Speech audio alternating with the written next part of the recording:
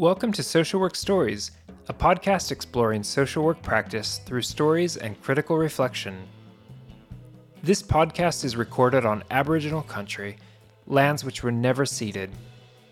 We acknowledge the traditional custodians and cultural knowledge holders of these lands and pay our respects to Aboriginal elders past, present, and emerging.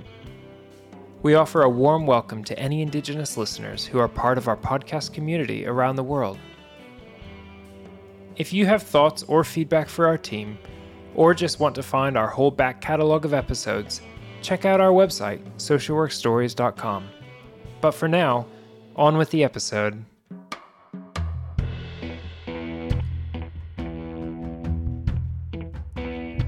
Hello everyone, welcome to the Social Work Stories podcast. I'm Mim Fox and I'm here as usual with my wonderful co-host Liz Murphy. Hello, Mim. Hi Liz, hi everyone. It is good to be back. It is so good to be back. And tell us about these special episodes, Mim. These are special episodes, Liz. They're a bit different to what we normally do and our listeners will see a bit of a difference. So this is really exciting because here at the Social Work Stories podcast, we've been able to partner with the University of Wollongong and Illawarra Shoalhaven Local Health District to showcase a really special program that happened in this healthcare service about staff wellbeing. And look, Liz, you and I talking about staff wellbeing is not unusual for our listeners, right? No, we've banged on about this for, several episodes. At least. Yeah. But this is different because this is a story. Yes. This is a wonderful, rich story from a group of people from my part of the world. Yeah. And so maybe we can just tell a little bit about the setting as well. So it is about staff wellbeing in response to a traumatic event that happened in 2019, 2020. The bushfires. That's right. And look, our listeners will not be surprised by the fact that that happened, regardless of where you're listening to us from in the world. We've spoken about this on the podcast before. People might remember that we actually had an episode that featured stories from the South Coast, New South Wales South Coast bushfires, because our producer, Justin, was down there at the time doing the groundwork. And our other producer at the time, Ben Joseph, was also down there on holiday and he was stuck down there. Was he? Yeah, you remember that, Liz? Like we all had our little experiences at that time that we were speaking to. I mean, it feels ages ago now, right? It so does. It feels like another lifetime ago. And I feel like I'm so happy that we get to tell this story because I think COVID took away I guess the focus, if you like, on what it's been like for people, like the ones we're going to listen to recover from what was essentially a disaster. Yeah, the bushfires, although it feels like it's far away for us now, for the people living down on the South Coast, that is still so incredibly present, right? And every summer brings it back up again. And, this is where I live. So I live in this coastal area and I remember this. I remember the thick smoke, but I also remember driving down to where this story took place just after the fires had occurred, and the lush green bush was like a moonscape. Yeah. And we will get to hear that a lot more with these people sharing their stories from the health district that I work in. So it's very personal, these stories for me too, because this is my country and also these are my work colleagues, and I'm so glad that we can honour their stories of recovery here on the podcast. I love that, Liz, and I think it's really important, I guess, to sit with people's stories in this situation. And to kick us off, what we're going to do is we're going to hear from Michelle and Gail, two people who worked in the health district who still work there, and just to give us a real sense of what was happening down in the South Coast at that time. Yeah. Hi, my name is Michelle and I'm the pharmacist at Milton Ulladulla Hospital. And on the morning of the bushfires, I was at home on a long weekend and preparing to actually go out on a day on the water skiing. And there was really no concern early in the day that there would be any issue with bushfires. So it was a really normal morning. And for me, I think that normality actually really threw me. I was really not prepared in any way that in a couple of hours' time I would actually lose my house. And as the morning progressed and there became concerns that the bushfire was coming in 3 different directions, it became a real threat. And you know what, it's funny because I had a full brick house, and I really, even in my heart, didn't think that anything would really happen to it. And so over the period of the morning and the threat, the fire did come through really quickly. And there was, running around and trying to save animals, and there was also trying to use hoses to sort of put out flames. And in the end, I took my 2 dogs and my neighbour's 2 dogs, and I left. We fled down to the lake. And we really didn't know what had happened at that point in time. I mean, both of our homes were ablaze, but people were trying to put it out and extinguish it. And, we drove through horrendous fire to get back down to the lake. The bush either side of the main road, the thoroughfare, was heavily on fire. And to the point that if you put your hand on the windscreen of my car, you could have burnt your hand. It was just, there were branches falling. It was really scary. Like, it was really scary. And it was later on in the day, so that was about lunchtime. It wasn't until later on in the day that I actually found out that I had lost the house. It had completely burnt to the ground with everything that I owned, everything. I actually didn't get anything out at all. And I guess it was the beginning of really understanding what it was like to experience a trauma. And I was probably numb and in shock for the first few days.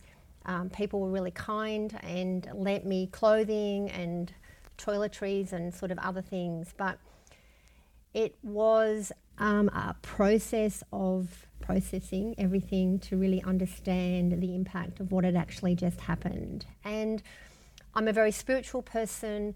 I'm a yoga teacher. I'm very grounded. But it really shook me to my core. We'd all had different stories. Everybody had a different experience throughout the fires. Not everybody had lost their homes, but everybody's experience for them individually was just as traumatic. When the bushfires started on the south coast, it was really eerie. I live at Sussex. You looked outside and the sky was red. You couldn't see anything. We had no power. It cut straight away. It was really strange because my phone kept going off with messages from work, but I couldn't reply. It really affected me in a bad way because I felt like I was letting the team down. The days went by and we had no power or water for about a week. About day 2 in Sussex, cars were trying to get out of the town because we have over 27 caravan parks, and it was packed. People were handing out bottles of water on the highway to people because they were stranded. They didn't want to get out of the line because they thought they'd lose their spot to get onto the highway. I went down the street on this day and they were selling ice. Because we had no power, we had the fridges, you couldn't open them because everything was going off. But what we didn't realise was with no power, you have no ATM. So the line was, I would say, probably 100 deep. People could buy 2 bags of ice. And people weren't realising that if you didn't have cash, you weren't able to get it. I was standing in line this day, and these people behind me, they were young guys, talking about their small families. They were down on holidays, and they were both saying, we can get 2 bags of ice each. And one of the guys said, that's good, I've got my card here. And his mate goes, there's no power. You can't buy ice with no cash. And he goes, I don't have any. So I turned around, I gave the guy some money, and he goes to me, why would you do that? And I said, because we're in a small community, we help each other. He goes, but I won't be able to track you down. And I said, I don't need the money back. Just go and help your families. Oh, Mim, it's all coming back to me. I remember this time. I remember people being trapped on the road, as Gail and Michelle describe. And I also remember that our CE was basically asking for staff to help with the response. Yeah. And so what we're going to hear now is one of those people who stepped up and into that response. And this is a wonderful social worker called Padmini. And Padmini was the designer of the SEED program, which is what we're showcasing on these episodes. So let's hear from Padmini about what it was like when she arrived at the Milton Ulladulla Hospital. It was in the first week of January 2020 when my chief executive, Margot Mains, had requested me to go to Milton to help out with the bushfires. That driving from my home to Milton for about 2.5 hours, that I had to stop by the roadside when I could only comprehend black and brown, and the smell of smoke almost brought a visceral reaction in my entire body. I literally had to pull over for a while, just come out of the car, calm myself down, and looking around everything that was burnt to the ground, I had this experience of feeling totally insignificant, to the point that I wanted to be bigger than my own individual identity and be part of a collective identity. Taking in that smoke for me was almost that moment where I had to plant the seed of hope in my heart that I am going to do my best. Small is all, and I'm going to work with the willing. And that was my journey to Milton Hospital. You know, Liz, earlier this year I had the amazing opportunity of going to Milton Ulladulla Hospital and doing some interviews with these staff members and hearing their stories up front. And it was the most amazing experience because, like we've said, south coast of New South Wales, it's full of all these small towns, right? And in Milton Ulladulla, you've got one road that runs through it. You know, Gail described that road and what happens in a crisis when actually people can't get in and out, right? But what was really stark to me when I was there was the road is right there, and next to the road is the hospital, right on that road. Now, you could blink and miss this hospital, Liz. It is such a small country hospital, right? And it when I was there and people would talk about the ward. Now, you and I have worked in hospitals, right? My image of a hospital is many wards, right? But they kept saying the ward. And then I went on this tour around the hospital and genuinely, Liz, there's one ward, right? I know the hospital quite well too. And the other thing that struck me when I went down to visit it was the lack of hierarchy that existed. Like, so as you're walking through the hospital, you've got the head of operations that's kind of having a bit of a chat with one of the nurses. You've got, you know, a doctor that's working on a patient. And the other thing is they're all kind of talking to each other like they're neighbours. Yeah. Because, you know, like in a big, busy hospital, sometimes you're lucky if, you know, the doctors acknowledge that the social worker's just walked in to work with the same patient that they're standing over. But here, I felt like it's like, hey, g'day. Yeah. We'll be going down, we'll go grab a beer after work this afternoon. It was beautiful. I know. It's a community, not just in the geographical area, but the community within the hospital and the health service as well, right? Like it's that small environment that we're talking about here where this program actually came out of. So just so that everyone's clear, like Milton Ulladulla Hospital has 150 staff members, right? It services the Lower Shoalhaven area and has this combination of wards, right? So in any hospital, you're going to find a combination of both acute services like emergency departments, right, as well as more outpatient services, more long-term services, right? So, but Milton Ulladulla, because it services the whole community, in this small hospital also has all of that. So it's got the acute services, the emergency department, which is a room, Liz, but it's got that emergency department, it's got the medical wards, and then it's also got the outpatient services, it's got the renal dialysis, right? It's got the oncology, it's got everything that this whole community is going to need. And it's not just the local community that use this hospital. Come Christmas time or holidays, this population will just explodes because it is a common holiday area. So they have staff that also have to deal with massive car accidents, sudden drownings, things like that. So they've got this highly skilled workforce as well in Milton. Incredible, right? Incredible to have all those factors happening in one place, right? So in order to get something like a program about staff wellbeing up and running, you're going to need some key players, right?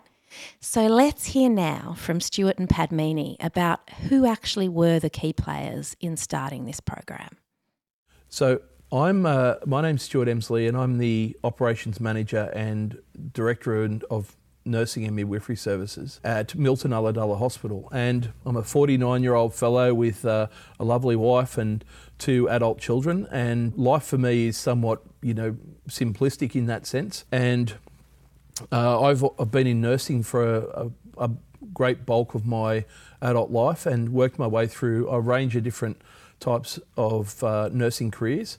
I've worked in critical care, I've worked in mental health, I've done some retrieval work and supported pre-hospital work when I was in Sydney. And here I am. I'm now the manager, if you like, of Milton Ulladulla Hospital. The Chief Executive and the Chief Operations Officer came down to Milton Hospital. Now, their name, Margot Mains is the Chief Executive and Margaret Martin is the Executive Director of Clinical Operations. Now, this is our number 1 and our number 2 for the district, and they came down and spent an afternoon with us on the 6th. It was unannounced, it was impromptu, it was purely from the point of concern and compassion for the staff, and it was a pivotal point for all of us, including me, because when I was standing there listening to the staff, I was realising that I actually didn't know what I was going to do next. I didn't know what the move was going to be, and I was very grey about what I thought my priorities were going to be. I had a very operational attitude around the priorities, service delivery, business as usual, what's our capability, what are our resource bases, those sorts of things. But I was very uncertain about how we were going to manage the human element that would sit beside the experience.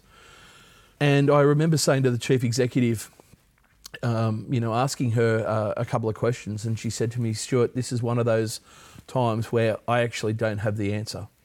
I don't know what we need to do next, but I know that whatever we're going to do, we'll do it together.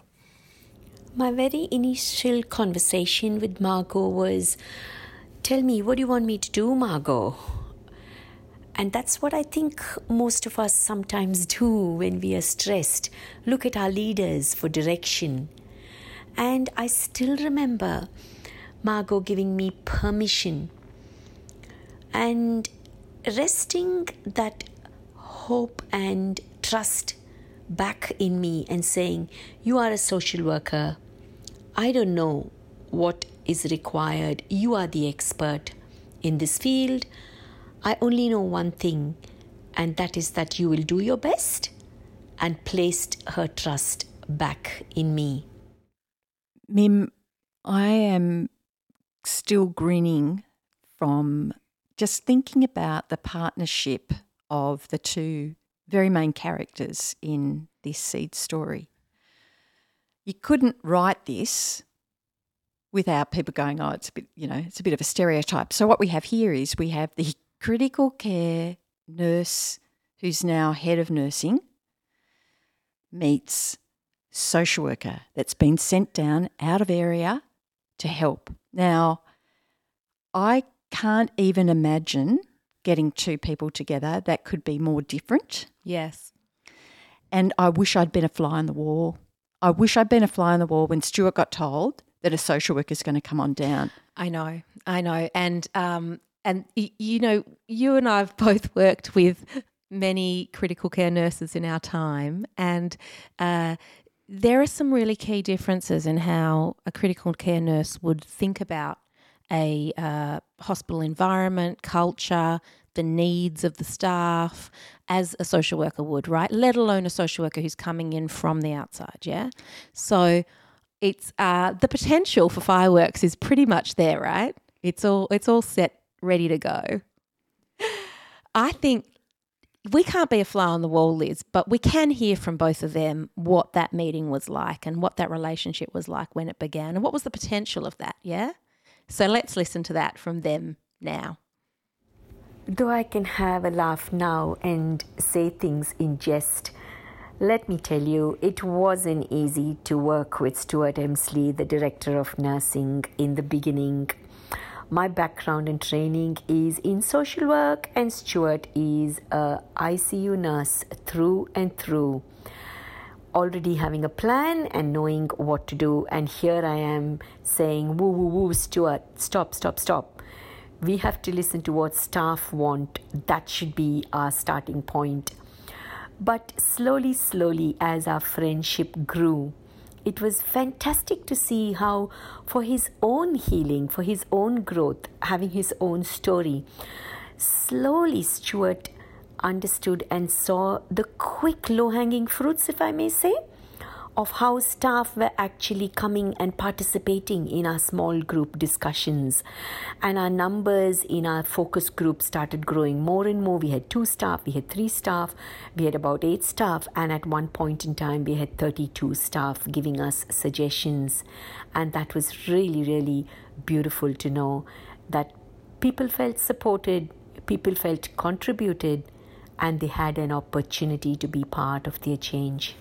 In amongst this, the chief executive contacted a lady called Padmini Pai, and she's a social worker who has moved into many different elements of health, project management and leading change management in different sets.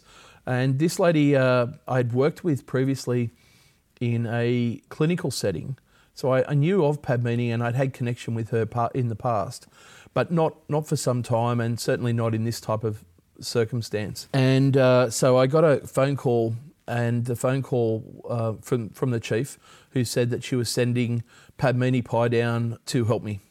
And the truth is, I actually didn't know what I was going to do with Padmini Pai, and I was probably even more confronted by the fact that I knew she was a social worker, and I was very much a critical care clinician that's very factually based. I don't normally get myself involved in the emotional elements of people or the business, and here I was being sent a social worker, and I was absolutely unclear as to what I was going to do with her.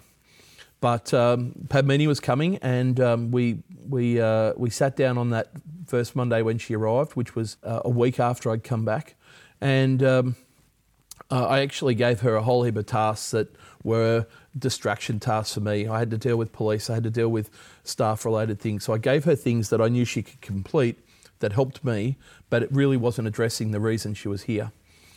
In amongst that, Padmini is quite tenacious, and she set her mind to how she could truly help the staff, and it wasn't about how she could connect with the police or do the staffing. It was going to be about how she could influence how they experienced the workplace and home. So we had a number of discussions, and she started to connect with staff and do little focus groups, and some rather big ones, to be honest. And it was about what the staff wanted and what they thought would be helpful for them to deal with what they had experienced in the fire, and then what they were experiencing in the workplace.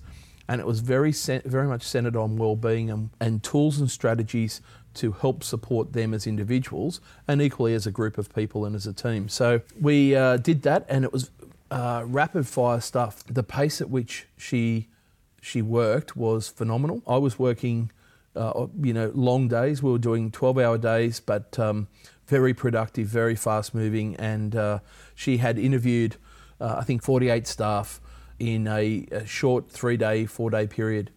So out of this amazing amount of information and all the recommendations that came forward and all the wants and needs that the staff had, we developed 5 themes, and those themes were going to be the foundation of our response to the wellbeing requirement.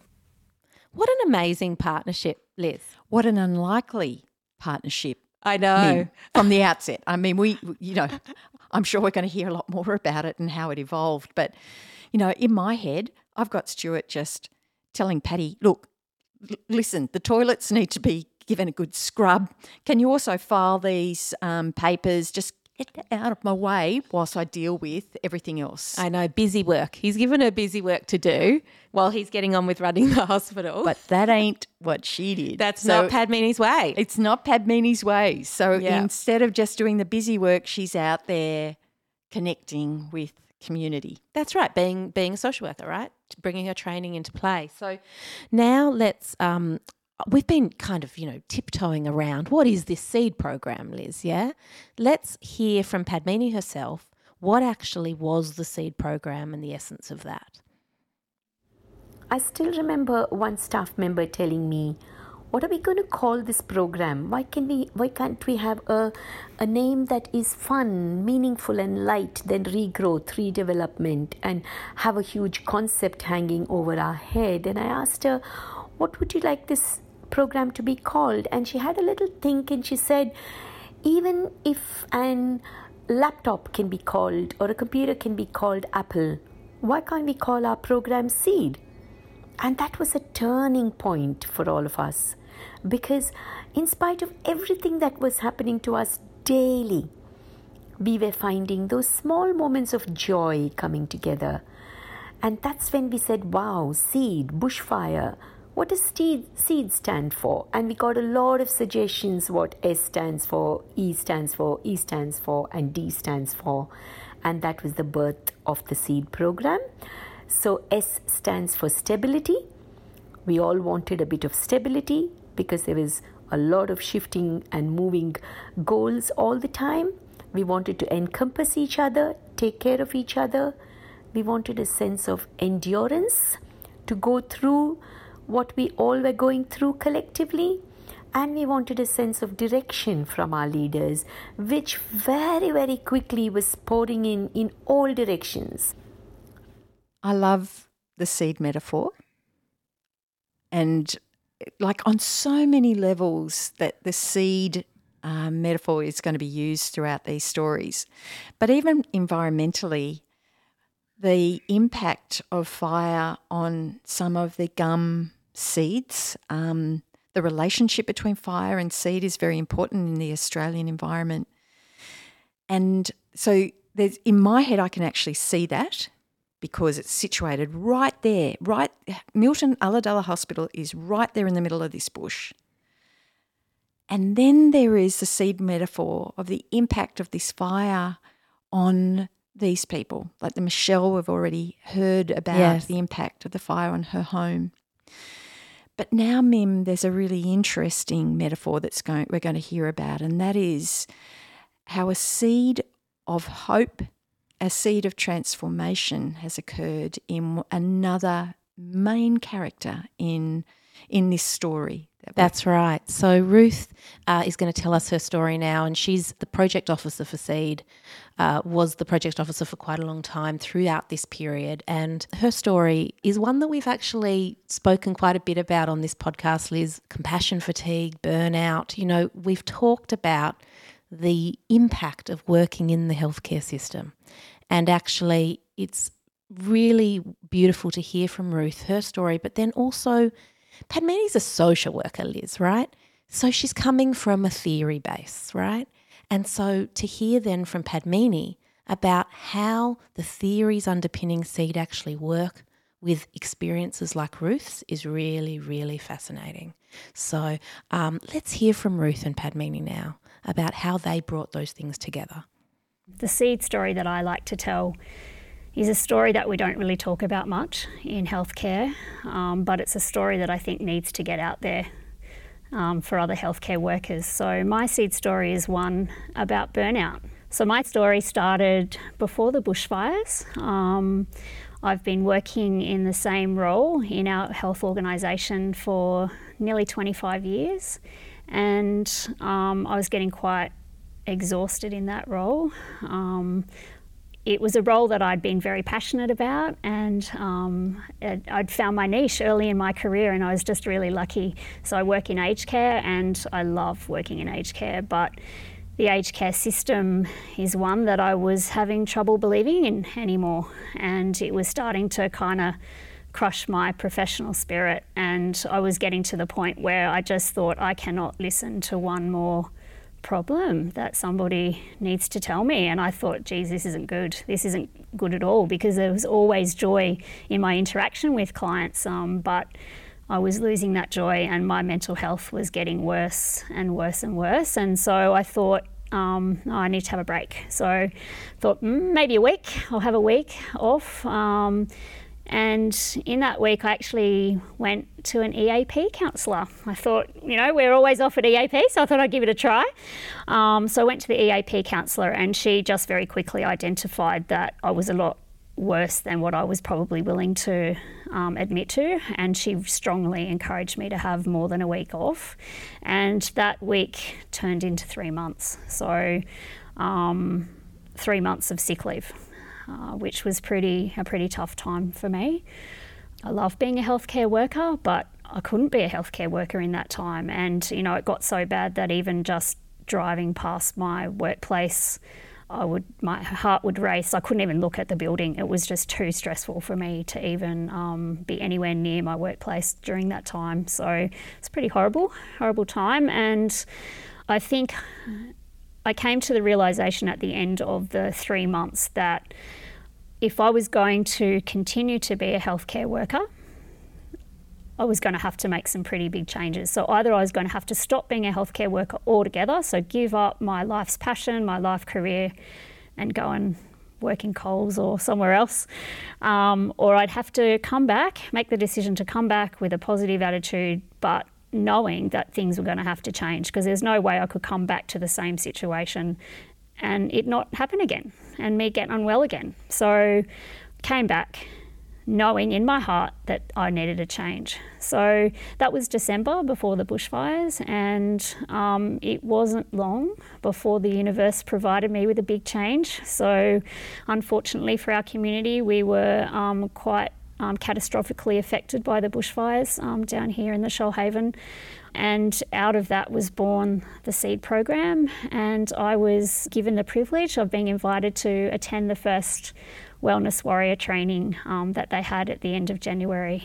So it was only a couple of months after I came back that I was introduced to SEED, and it changed my life. I remember walking into the Wellness Warrior training and just feeling like I'd come home to myself. So I had a long kind of personal history of meditation and yoga and concentrating on wellness in my personal life, but I guess I'd never really been able to bring that to work. So we come to work with our work hat on, and we don't necessarily bring our personal selves to work in a sense. And I felt like with the Wellness Warrior training that this was the first time in nearly 30 years that I was able to be me in the workplace. It was revolutionary for me.